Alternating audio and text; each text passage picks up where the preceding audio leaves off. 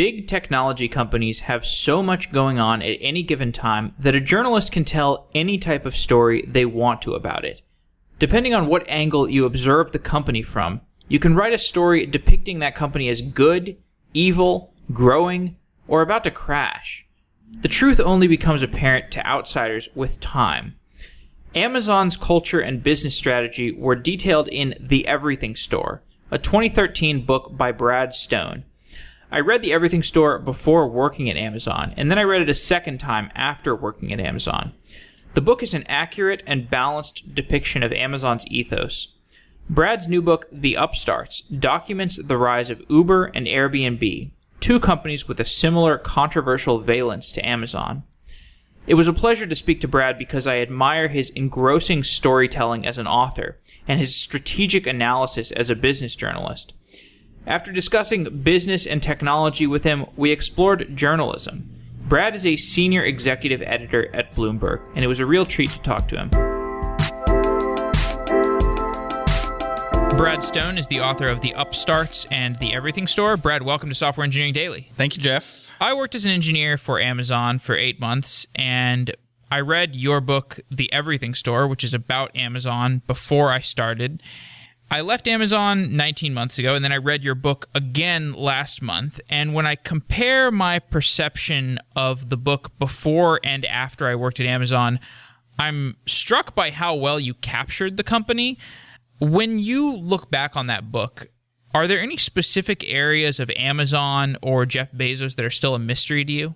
Well, I mean, first of all, thank you for the double read. The main thing is I feel like it is in some ways a different company. I mean, when that book originally came out at the end of 2013, I mean, the market cap is, I think, 3 times what it was back then.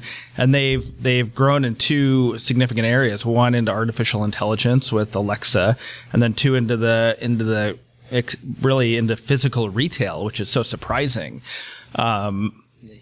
Sprouting not just these bookstores all over the country, but now a whole new set of grocery stores to try to stimulate their Amazon Fresh business. None of that's particularly surprising. I mean, Amazon, as you maybe even experienced, thrives on internal competition. So, if you have a healthy e-commerce business, the thing to do is to start a whole other division of physical retail to go compete with them for the best way to serve customers. I guess, it is amazing to me that a company that was fundamentally like an online retail company and then even a cloud services company, they keep expanding along these other dimensions. So, how Amazon competes for and retains artificial talent in AI when they're going against Google and Microsoft and these other giants is remarkable. And how do you think they do that? Because Google and Facebook offer perks and perks and perks. And if you work at Amazon, you get Lord of the Flies, basically. That's right. So how do they retain so many people? What is their differentiating strength from the outside looking in? Well, I mean, as your 8th month tenure, shows that they don't retain everyone, right? There's high turnover, but that senior leadership team is remarkably consistent. They've got a couple of things. They've got that equity, that has been going up in value, and that's of course a lure. But then they have the secret weapon, which is Jeff. I mean, people want to work with him, and he runs a large organization, but he gets very involved in things that excite him. And over the years, that has been Kindle, and back in the day, it was like the new jewelry category, and now it's very, very clearly you can see where he is making his impact is in robotics and drones and AI and Alexa. And so I guess if you're an AI researcher and you have Jeff Bezos himself making the hard sell, he's very involved in these divisions. I would say, Larry Page at Alphabet is maybe more of a remote presence across the company. But, you go and you work in the Alexa division at Amazon, I would imagine you're spending a fair amount of time with one of the smartest people in the world. And that's a draw. When you think about it from a business management perspective, having studied a lot of different companies, what do you think are the pros and cons of those two approaches? The sort of the great leader approach where you are relying on the presence of the great leader versus the more institutionalized sensibilities that a place like Google might have? I mean, it feels like Amazon does both, right? They have, they have a set of values and a culture that does kind of incentivize ground up innovation, but then at the same time, you've got, the innovator in chief who kind of comes in and makes his presence felt, sometimes in uncomfortable ways. So, you can't argue with the results at Amazon. As a retail business that's spawned an enterprise computing arm, and now it has spawned an AI division and a robotics division, and they come up with a lot of great stuff, even though the culture gets criticized for being hard driving and kind of relentless. So, but look, the Google approach works well. Apple's a good example of a company that really did have a top-down, fearless leader culture. And of course, after Steve Jobs died, had to evolve. You can criticize them for maybe not coming up with a strong second act after the iPhone, but the company's financial performance has been pretty stellar. And obviously the iPhone, is more popular than ever. So yeah, I think there's lots of different models. And the tech companies all kind of embody different flavors. One thing I noticed at Amazon, and I certainly saw this reinforced reading your book the 2 times I read it, was long-term thinking basically as a religion within Amazon. Do you think that's an overstatement? And do you think that are there other companies that have this ability to think long-term to the degree that Amazon has been able to? I would say that everybody wants to do it, and everyone has the religion to some degree. You could say it started with Amazon, but really it was like Warren Buffett before him, and the mentality is around and popular, but you kind of need license to do it. You need permission to do it from your investors, really. And Bezos was just very smart very early on in kind of signaling that this was going to be the approach that he wanted to take in that first shareholder letter. And anyone who wasn't interested could just go away, could get off the bus. And so, Amazon, you see them missing quarters, you see the stock will dip after an earnings report. There is some volatility, and then people come back, and the big shareholders are relatively stable. And it's because they kind of understand. Now, you have to be able to do that, right? If you're Walmart right now getting buffeted, or let's say Verizon, getting buffeted by, your shifts in investor sentiment around your stock price. If the CEO is just to say, well, we have a long-term, vision, we're building things for the next 5 years, investors probably aren't gonna go along with that. That's not who their investor class is, and they want they want to see kind of gradual progress. And so you have these CEOs that end up managing quarter to quarter. But Jeff is in this unique category of being kind of the founder operator. I would say Mark Zuckerberg is there, Larry Page is there, and they're just given more leeway, more room to run. So they can say they're long-term oriented. They can do it. Jeff probably spends only a few hours with investors all year, very limited. And, and he really doesn't care and doesn't have to care. He's a huge shareholder in the company too. So there's a lot of different elements that allow him to not only have the religion, but to implement it. The boomerang investors that leave Amazon and then they come back to it, that seems to mirror the employee base. You have all these employees where you look at their resume, it's 3 years at Amazon and then 2 years elsewhere and then another 8 years at Amazon. Jeff, are you foreshadowing your next career move? I'm absolutely not. I will never be back at Amazon. But my criticisms of Amazon are so different than ones I read. So I thought your book was very impartial, and I think that's the word to use. But this notorious piece that came out of the New York Times, Inside Amazon, Wrestling Big Ideas in a Bruising Workplace. This was the super famous Amazon article out of the New York Times by David Streitfeld and a co-author of his. Did you feel that this article was disjoint with the material in your book, or did you feel it was a compliment? Good question. No, I felt like I had flagged some other things, but maybe been a little less framed it in a little bit less of a adversarial way. And not to say that the Times didn't hedge a bit as well in that piece, but you have to sort of start by acknowledging that, one, it's an achievement culture, right? The company has done amazing things and does succeed in its primary goal, which is to serve customers. And two, that like you can't necessarily make broad judgments based on anecdotes. You can find people at every company that have had hard experiences. I'm sure there are employees of Bloomberg that have cried at their desks. And yet, to make kind of sweeping generalizations about them, I think, the anecdotes can be interesting and they can tell you something about the overall character of a company. But like for every person who has been unhappy at Amazon, you could probably find someone who, has had a very fulfilling career there. So I don't know. I mean, I think I raised some of the same issues about how hard driving that culture can be. But maybe I was a little more careful. And the other thing is that it's such a large company now. There are so many different kinds of experiences. Like I think culture at AWS is a lot different than culture in retail. Culture in an area where Jeff has a particular interest, Jeff Bezos, is probably, life there is a lot more uncomfortable than if you're in one of the other parts of the business that he, maybe sees once a year.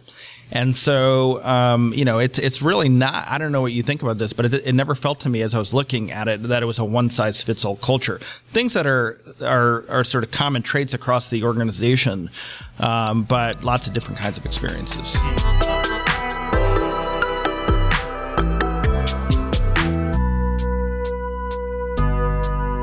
I think the things that are present across the organization, broadly speaking, are those management principles. I don't know how much time you spent looking at those and scrutinizing them, but those were fundamental to how Amazon works, these management principles. And I've ended up asking a lot of other companies, when I do interviews like these, like, so do you have these management principles? And, before you work at a tech company or maybe before you study them, you think these things are like anodyne, bland, useless phrases. Well, they are at a lot of companies, but not at Amazon. Not at Amazon. Yeah. And some of those, like disagree and commit, are specifically tuned to kind of create a sense of discomfort in the organization. Like Jeff, never wanted the company to turn into a country club where people just got comfortable and coasted. And he also thought that there's like this human inclination to just get along with people, and that probably sounds good, right? We should all be singing in harmony, but he believed that stood in the way of like finding out the truth. And so this thing that's in one of those principles, social cohesion, he feels like can be harmful to a company. That you should meetings should be combative. There should be disagreement. You should be able to disagree with your boss. And so some of these things that he built into the company are the things that maybe the press points to as making the place an uncomfortable one to work. Speaking of the press, the Everything Store, your book, seemed like such a balanced take. And you hear Bezos say things like, quote unquote, I think he said, quote, we should be scrutinized. I think he said that, I don't remember what the interview was, but he was talking about, I think Trump, like Trump's response to the press. But, and obviously he loves journalism because he wouldn't have bought the Washington Post otherwise. But Amazon has this allergy to journalists, or just doesn't deal with journalists. Is there some kind of disconnect there? I think there's a nice little paradox because he is the owner of the Post, which has been very aggressive in its coverage of President Trump, and very admirable, I think, in the way it covered the campaign and the administration, and then Amazon is so. Is so difficult to cover, provides so little access and transparency, is extremely competitive organization in very competitive markets. And so really kind of counts its perspective on things and its future plans as company secrets. When Jeff prefers to kind of talk for the company almost alone. I mean, Andy Jassy gets some attention and some other executives you'll hear from, but really, basically Jeff is the face of the company. And yet when he does talk, it's sort of unsatisfying, and he can repeat the same thing again and again over the years. And it's a Jeffism. Right, a Jeffism. No, that's an obfuscation. Yeah. And he says, well, we're just misunderstood. But, it's not like he's done a great job of helping people understand. I don't think he wants journalists to understand the company. So yeah, I think that's a great paradox. You could say that the president has an obligation to the people to be transparent, whereas the company really doesn't. If anything, it has an obligation to its shareholders to create value, and sometimes that is done just by being very discreet. And as with all things, Amazon's very good at that. Your book was basically chronicling Amazon, but I feel like if you would have had the chance to chronicle Bezos more, you would have. My sense is that this guy is infinitely cagey. Certainly, like if you compare him to like Elon Musk, I mean, Elon Musk's in that Ashley Vance book. Did you read that book? Well, he actually works with me, and right. Yeah. So you at least talk to him, but I mean, Musk was fairly open with that book, or as far as we know, he was fairly open. I think we know he's at the level of caginess of Bezos also, but he was very open with his biography, although there were certain parts of it that were extremely shadowy. But Bezos kind of the same, like actually probably to a much higher degree, the degree of shadowiness, like, or I don't know, were you exposed discretion, I would say. Discretion. Right. I don't want to put a negative spin on it. And discipline. It's totally understood. And discipline. Yes. I just think like, Jeff is he's still writing the story of his life, and he's looking forward, and he's got his goal on the next product and the next service, and and probably doesn't see much value in revisiting the past. But now he did talk to me. He let me talk to his colleagues, some members of his family, but they were all fairly disciplined. And so it was like years of chiseling out stories and truth from other people, often those who had left Amazon. But like that book is, I feel like a Jeff biography as well, and there were fascinating parts of his early life that I discovered, and and some of his side interests, like in space, that were just so fascinating to me. But the funny thing is, like, the biography of the company and the biography of the man are in some ways the same thing, right? The company is his life's work, and its identity is really his identity. Okay, let's get into Uber. So your newest book is The Upstarts. It's about Uber and Airbnb. You published this book right before there were several controversies that erupted out of Uber. These were stories about Uber's culture being cutthroat and sexist, stories about its self-driving technology that acquired through Auto eventually being stolen by Google, which... there was an article this morning that sort of shed a little more light on that. Stolen, maybe an overuse of the word steal, or we'll get into that. But given what you learned about the company from writing your book, and then the volume of information that came out right after that, were you surprised by that knowledge? No, I mean, I think that a lot of it is in the book. The fact that this is a company that grew from 500 employees to 11,000 in the span of 2 years. They did that without creating the guardrails of a professional HR organization. They were focused very much on just building the team with a sort of God-given mission. They felt that they were improving transportation in a lot of cities. And, and like in the book, I do chronicle some of the cultural things that they did, where they would bring employees to parties in Las Vegas or Miami. And there were some people that felt uncomfortable by that. Certainly, if you add alcohol to the mix, these are not situations that lend themselves to very professional interactions, but it's also a startup, where people were living and fighting and working together every single day. And I think they kind of got lost in what the needs were when you build a professional organization at scale. So, I just said, vis-a-vis Amazon, that we can't really judge a company by its worst anecdotes. And I think like the sexual harassment allegation, while awful, what that person experienced, it's like, there are women in leadership positions at Uber, and I don't think it's a universal experience. But clearly it showed, and Uber owned up to, some serious deficiencies in the way they had built their HR organization. So that's one piece. I think the second piece is Travis fighting with the driver, which we published here at Bloomberg. And, and he, that's just like, what is he doing there? When you sort of assume that everyone's got a dash cam these days, and the drivers are his customers. You could never imagine Jeff Bezos doing that. That's a lack of discipline right there. And so, Uber's now in the mode of falling on their swords, and he went and said he was going to go hire a COO, which is a story we're obviously covering pretty closely. Then the third piece is the Google-Uber legal battle over the driverless car technology. And on that one, Business Week has a cover story out about the roots of that. And, I would say, one thing is that we've heard one part of the story, right? Google has filed a claim, and, Uber will at some point file a counterclaim. And the fact pattern that Google presented looks bad for Uber. I mean, it sounds like, that Anthony Levandowski, who left Google and went to Uber, brought along some technology, but it's also true, as the cover story in Business Week shows, that Levandowski was kind of LiDAR at Google, and some of it, and it was sort of hazy because he had a lot of startups on the side, what was his and what was the company's. Right. Yeah. So what you're talking about, Anthony Levandowski is a genius. This guy is not just a thief of information. He's been working intensely on self-driving technology for like a decade. I mean, in some ways, he's the father of the industry.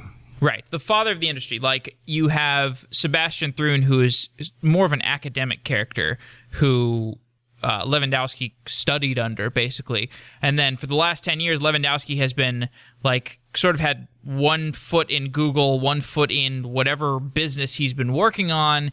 And he's just, like, trying to get self-driving to market almost in effect. I mean, this is why he's sort of a nice spiritual cohort to Travis Kalanick, certainly not a COO, but he's a cohort, and it makes a lot of sense that such an executor would want to go to Uber. Of course, but if we talk about the Otto case, is the way that Otto was structured where she sort of talked to Travis I think before he left Google, and then Otto was started and it was acquired. Is that a smoking gun, or does Otto just look like a thing that he started and he was trying to get some optionality, trying to get his valuation up? Right. Right. So what we're talking about is the timeline when Anthony Levandowski left Google, started a self-driving truck company, Otto, and then Uber bought it. And as we reported in the story, the timeline is hazy, and Anthony may have been visiting Uber before he really started Otto. And maybe even Travis and Anthony had decided that Uber was going to buy Otto, perhaps even before or right after Anthony left Google. So let me just unpack that and say, sort of simply, I think there are two possible scenarios. Okay, and we'll need to find a little bit more about which is the right one. To me, it seems more likely that this was a way for Uber really to just financially reward Anthony on par with what with his enormous skill set and what driverless car researchers and leaders in the field could command. I mean, this is a field where lots of companies are interested, and he's a pioneer.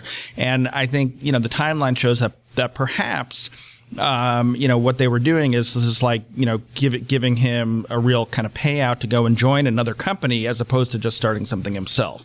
Now, the other possibility, the more darker scenario, is that this was a little bit of a conspiracy to go and kind of cleanse this IP. And to me, that's a little bit more of a stretch. That's certainly, I think, what Google's asserting. But it's more likely that if there's a sort of quiet conspiracy, it's, instead of coming to Uber and getting some options that may or may not be worth anything, we want to make this worth your while. We want you to come work for Uber. Why don't you start this company and we'll buy it? And, this is going to be an enormously lucrative transaction for you. Tom, are you buying that? I think it's only time will tell. Like, both of the scenarios you presented are plausible. I think, the more I think about it, like the conspiracy to start Otto with the knowledge that it would get acquired to cleanse the IP, I don't think Uber and Levandowski would be that sloppy, but I think it is, I don't know, or maybe they are, and they were just like, well, Google will never go after us, but I don't know. It's all hearsay. Well, two things. One, Levandowski was saying all along, asserting in interviews that the, quote, IP was clean. So he knew that the potential charge was out there. Like he has said in interviews, even last year, that this is all my stuff and has nothing to do with Google. So he knew that they were susceptible to that accusation. And then, number two, I mean, let's put this in perspective, that Google right now is at the risk of being, in the phrase of a quote from the Business Week story, seen as the Xerox PARC of driverless cars, right? Yes. The organization that First mover disadvantage. Initiated all this interest, but then has failed to capitalize on it. And so I think they're operating right now from a position of weakness, and they see a lot of the momentum shifting not only to Uber but to Tesla and Baidu, which is working on this as well. And there's probably a little bit of animosity there that they have suffered from a lot of defections, a lot of the energy in self-driving cars moving elsewhere. So I think that plays into it as well. I thought it was interesting that Lewandowski left Google because of the, quote, slow pace of innovation, and he was uniquely enticed to join Uber. And it's easy for people to criticize Uber for the fast and risky culture, but this was actually something that attracted Lewandowski, although maybe this fast and riskiness will undermine that too. But I don't know, interesting trade-off there. So one thing I see when I'm looking at these different companies like Uber and Amazon and Facebook and Google is that the company culture is informed by the marginal profits of the company. So if you look at Facebook and Google, the company culture is luxurious because the profit margins are so high. You sell bits on the internet, you control the advertising industry, it's a really good place to be, you make tons and tons of money, so you can have a luxurious culture. At Amazon, I think if you build a retail business off of super low margins, the only way to compel people to stay there for a long time and to have vision, to be motivated, is to have this long-term vision where you're like, okay, yeah, the stock price is just going to go up and up and up and up and up. It's a low-margin business, though.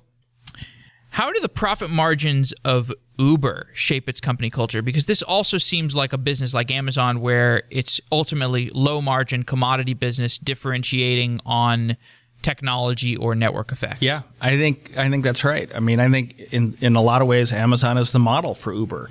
And it's not just low profit margins. It's the fact that what they do is essentially a commodity. Amazon never really had a big advantage. Anyone could sell books. Anybody could sell toys. You were really only, your relationship with your customer was only as good as like the last experience they had with you. If you met your promises and fulfilled their expectations, and they would come to you again. And there's a little bit of stickiness over the fact that you've got their credit card information and they're familiar with your site. But it's not that the switching costs aren't that high. So it's two things. It's the fact that you don't have a big advantage, and the profit margin is low, and so Amazon created a culture, tuned to moving fast and constantly expanding the breadth of offerings, and then doubling down on the lock-in. Like Prime is all designed around lock-in, particularly for a phase in the company history when they didn't have the sales tax advantage. So they were losing a little bit of the pricing advantage that they had. And so Prime, kind of obfuscates the price of things and, just creates like this obligation to shop at Amazon.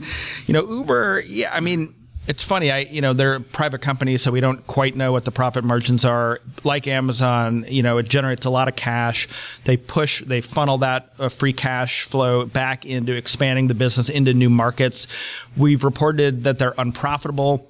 But I think, if you take San Francisco or London, it's a profitable company. Like, we don't yet know how big the margins are.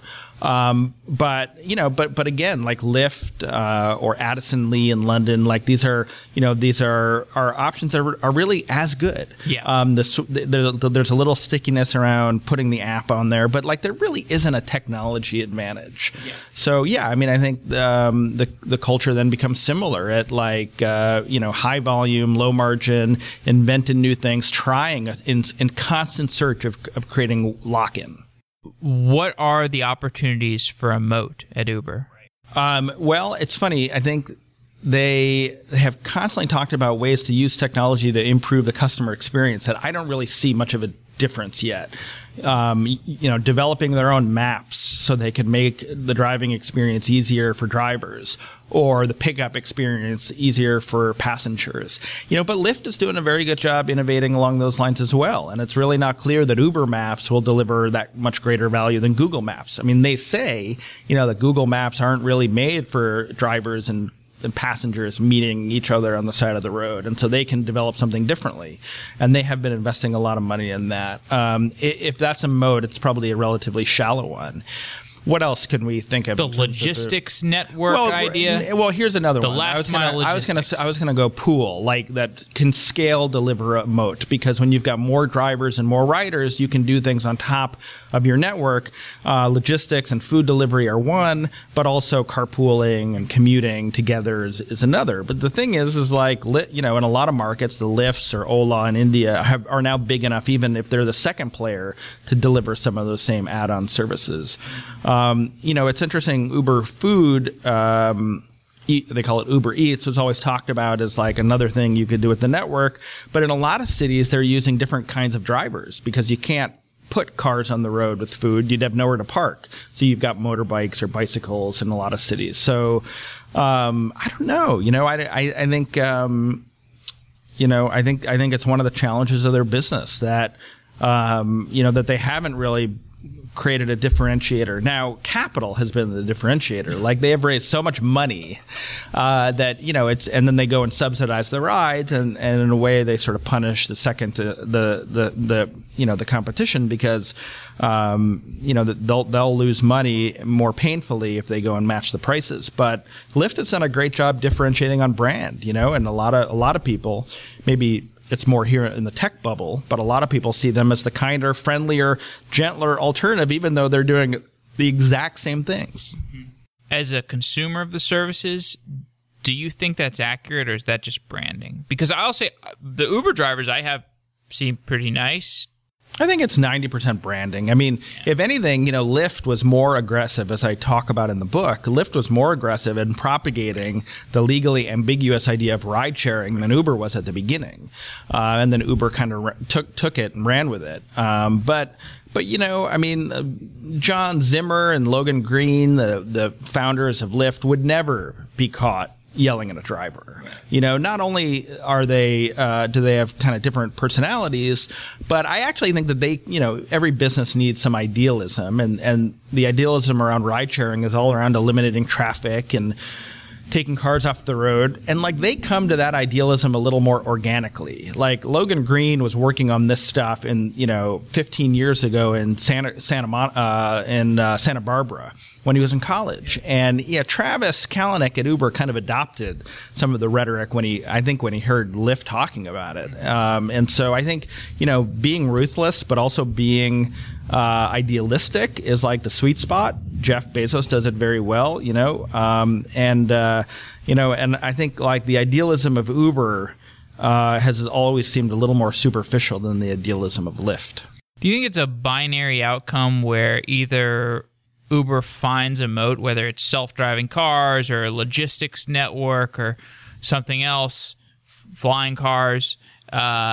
Is it either they find a moat and they succeed, or they fall completely on their face and go bankrupt, or is there a middle ground? I think there's a middle ground. I think that we're often maybe in the press mistaking Lyft's success for Uber's failure, the same in India and China. And the fact is that this is an exploding market that has increased opportunity for drivers everywhere dramatically. This was like a supply that was capped by regulation and served customers very poorly, the taxi industry, and these companies have sort of unleashed supply. I know, and then increased demand and motivated a lot of people to leave their cars at home, carpool to work. And I don't even know that we've reached the upper limit of what these companies can do in a lot of cities. And so, yeah, I think there's room for multiple players. There's not just one taxi company in every town. Now, the question is, I think, is more in the in the middle. Like, what does it mean for Uber's valuation? And that's a whole other discussion. But if this is a $70 billion company, were they betting on a monopoly? I think it'll be a fairly large business, and if they go public and the valuation declines, it might be sort of framed temporarily as a disaster, and some of the late stage investors that didn't get protections might take a little bit of a haircut. And that valuation is pretty high, right? Yeah, and so, I guess the question is when we get into driverless cars in 5 or 10 years, does that become a winner-take-all scenario if you've got one network that has managed to get the technology right? And that's why we're seeing Uber invest in it so heavily, because they have to be part of that conversation. Airbnb seems like a company that thinks long-term. That is another company that is framed in your book, The Upstarts. Just to get right into it, the big bet that Airbnb is placing right now is on, quote, experiences. Do you have a picture in your head for how this fits into a big long-term play? Because you look at Airbnb and you're like, okay, wow, they're doing this incredible thing with space, and you could imagine them going into all kinds of things like real estate or data on real estate, but they go into experiences. Like, do you have a picture for how that fits into the long term? Yeah, I mean, the mission of the company is to create a more authentic travel experience for people. They'll say you belong anywhere. And it is true, I think, that travel for a lot of people is staying in a hotel that could be anywhere and going and visiting the tourist traps of a particular city. And so, I like the idea of experiences, to be able to go and have a marketplace of really authentic, legitimate, fun, highly rated things to do in a place that make you feel like you've actually visited there and interacted with the people, as opposed to just sitting at the top of a double-decker bus looking at the sights. I mean, maybe you want to do a little bit of both, but and there's also a part of the vision of trips that maybe creates tourist destinations out of cities that you maybe otherwise wouldn't visit. Like, I'm from Cleveland, Ohio. I cannot imagine that it's very high on anybody's travel list. But, lots of cool history and, immigrants to Ohio, amazing neighborhoods and history and places to eat. And so, you might not find that in a guidebook. Can you create a marketplace of things to do in a place like Detroit or Cleveland that makes those interesting places to visit? And so, it's also, I think, they're releasing it at an interesting time. The home sharing category might be slowing down a little bit. A lot of cities have placed regulatory limits on how many nights somebody can share their home. In places like San Francisco, the city's gotten very strict about people listing on Airbnb more than one property at a time. They don't want illegal hoteliers going and having a network of a dozen places and taking those places off the housing market. And Airbnb over the years has had to be a little bit of a better, stricter enforcer of these laws. Early on, it sort of said, well, who are we to be policemen? And now they've got to, put up or shut up, so to speak. Right. And so Trips, I think, is an expansion of their platform at a time when maybe the opportunity of their core business is slowing down a little bit. Okay. And it probably makes more sense to lever up into something in the travel industry where it's a little safer, little weaker competition, less complex business than getting into something like real estate or commercial. Well, they might do that too. They might do it eventually. Yeah.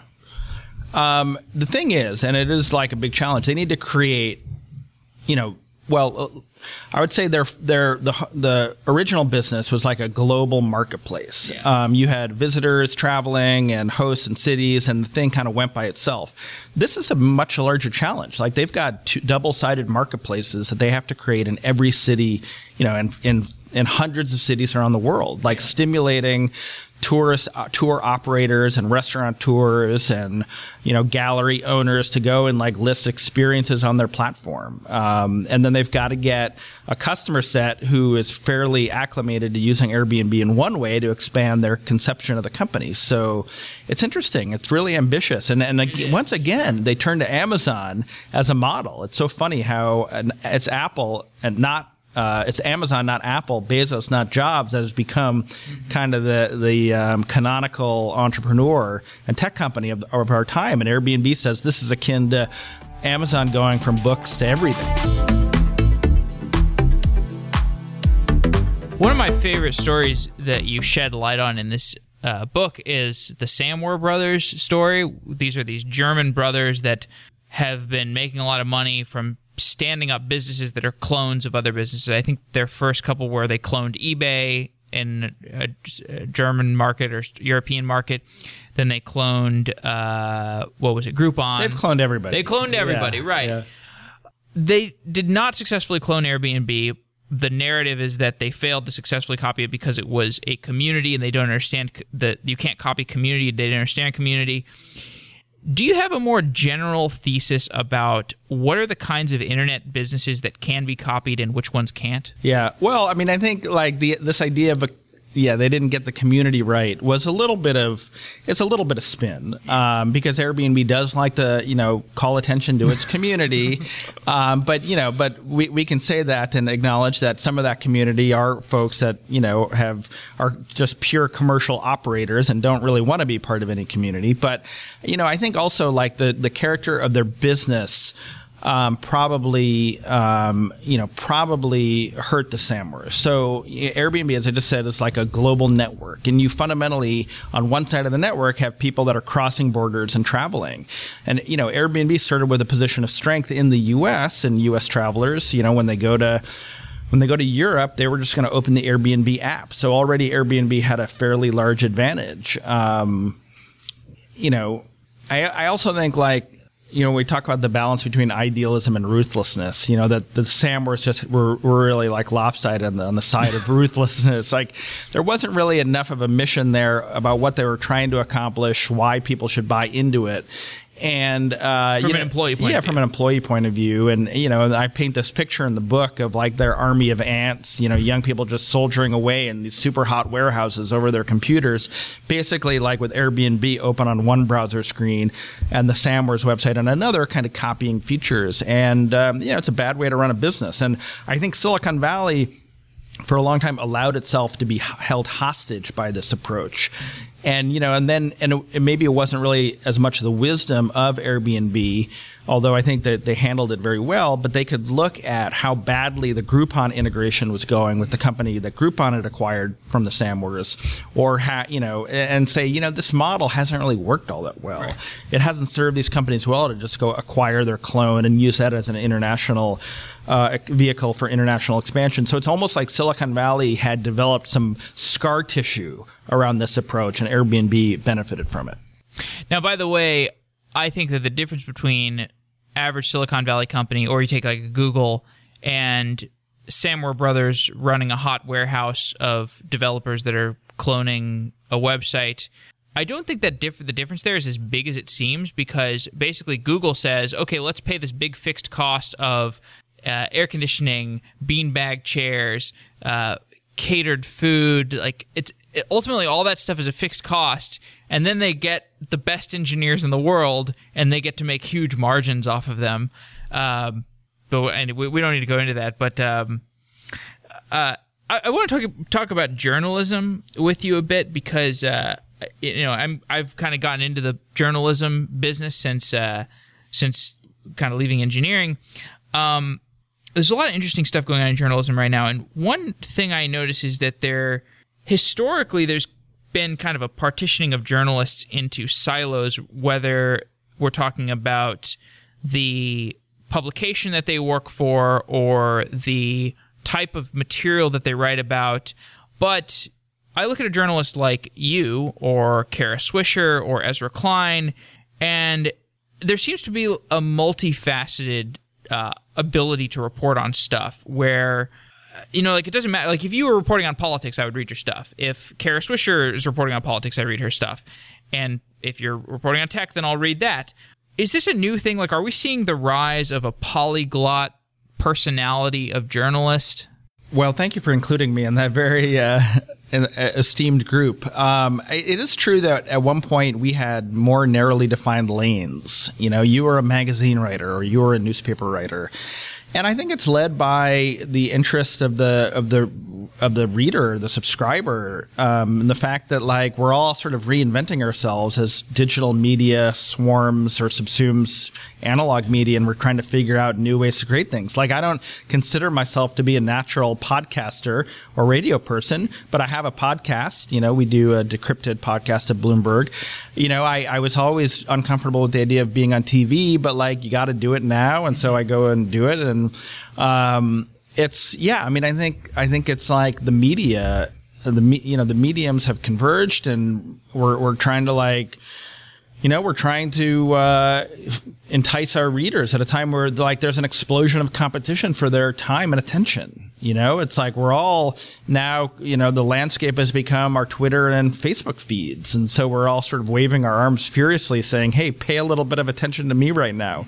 And, that's not going to be a 3,000 word story often. Sometimes it might be, but sometimes it's a little video clip or a little, or an audio podcast for somebody's drive. You're trying to, like, grab people when you can grab them. So it's, if anything, like, I mean, folks like Kara Swisher and Ezra Klein have done that with remarkable sort of fluidity. And it's hard. It's exhausting. It's like it takes a certain kind of talent, I think, to go and, like, do the acrobatics required to be fluent in all these different mediums. I really do find it to be completely exhausting. But it's like the game that that we're playing now. I did ask you this before the show, though. You're having fun, though, right? Yeah, it is fun. It's definitely fun. Like, the idea that we get to experiment now and be sort of media innovators is a lot of fun. It's a treadmill, though. It never stops. So when I started at Newsweek magazine back in the day, and you did a story and you got it into the magazine, which was difficult because there was a lot of competition, you took a victory lap. There was like a week where you didn't pitch anything. You just, like, basked in the glow. And now, the glow expires in about 20 minutes. Yeah. And it's like, what's next? Well, the treadmill's always there to run. It's always there. The treadmill is always there. So I think actually you need to be careful about it. And I kind of counsel other journalists this, like, burnout-wise. Burnout-wise and mental health-wise. And, there is something about this attention and the ease with which we will now get feedback, or we will know how many people read our stuff, that, it's just like, back in the day, you really didn't know, you were sort of spitting into the rain, and there was some vague sense that, your magazine was delivered to the doorstep of the power brokers, and that was enough. And, like, of course the world read everything. And now you really don't, you know pretty specifically. You're a power broker. Well, you know pretty specifically who is or who isn't reading that thing. And so the constant clawing for attention, I think, is a little destructive. Well, it doesn't have to be, right? It's destructive if you let it be. It's destructive if you let it cater to your id. I would say that whichever one of those. Yeah. Well, I mean, ego. Yeah. There are certain journalists that perhaps have, under that limelight, have allowed it to kind of change their sensibilities, right. And they almost abandoned their role as journalists and become kind of professional pontificators, existing only in the bubble of social media. And I personally never have wanted to do that. Yeah.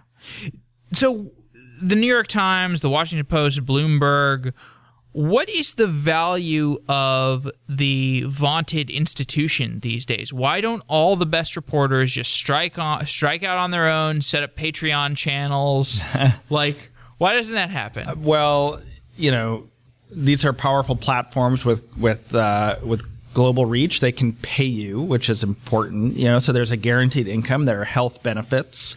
A place like Bloomberg, we've got a TV channel and resources to do, that resources to do multimedia in a way that Facebook has feels all those things well, now, in a right? way that feels professional. And like, not to say that this of course is a very professional operation, but you can tell the difference between something that's well produced and has TV. But do people even want that? Do they want professionalism or do they want authenticity? That's a good question. I mean, ideally, you give them both.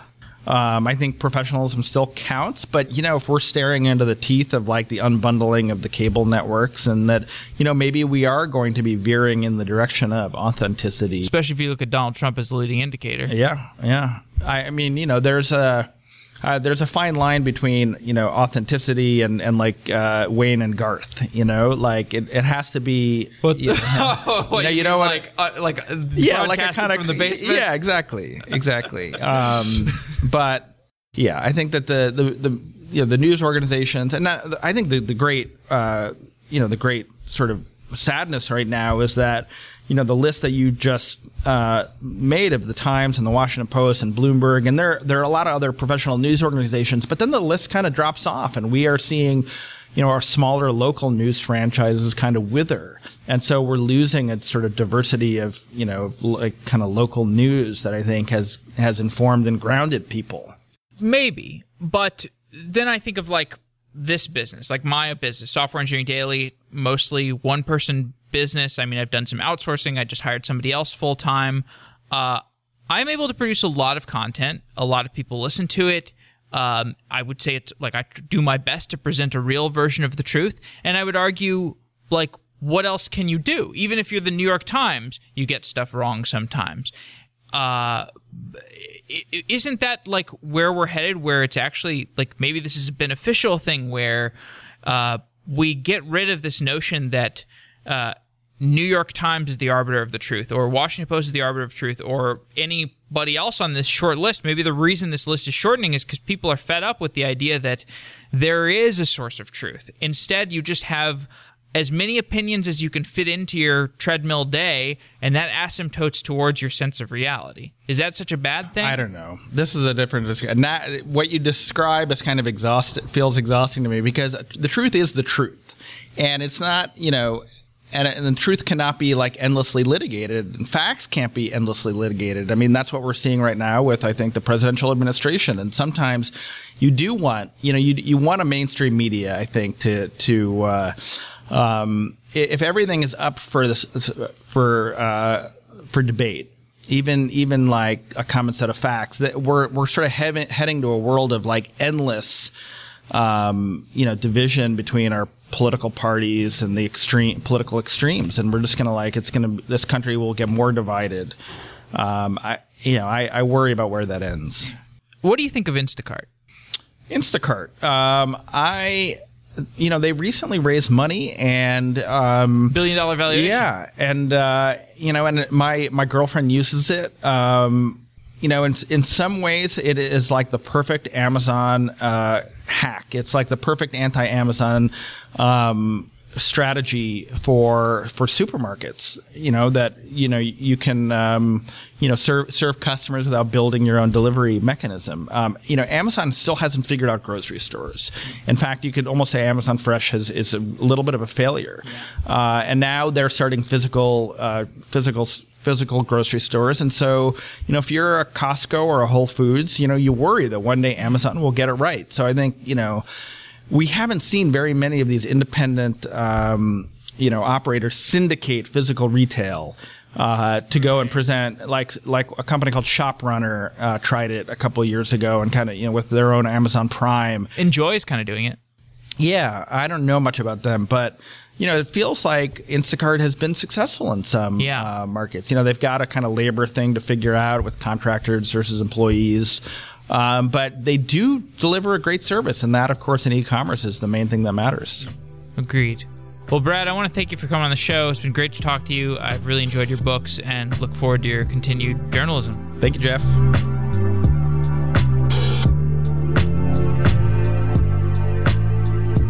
Wow.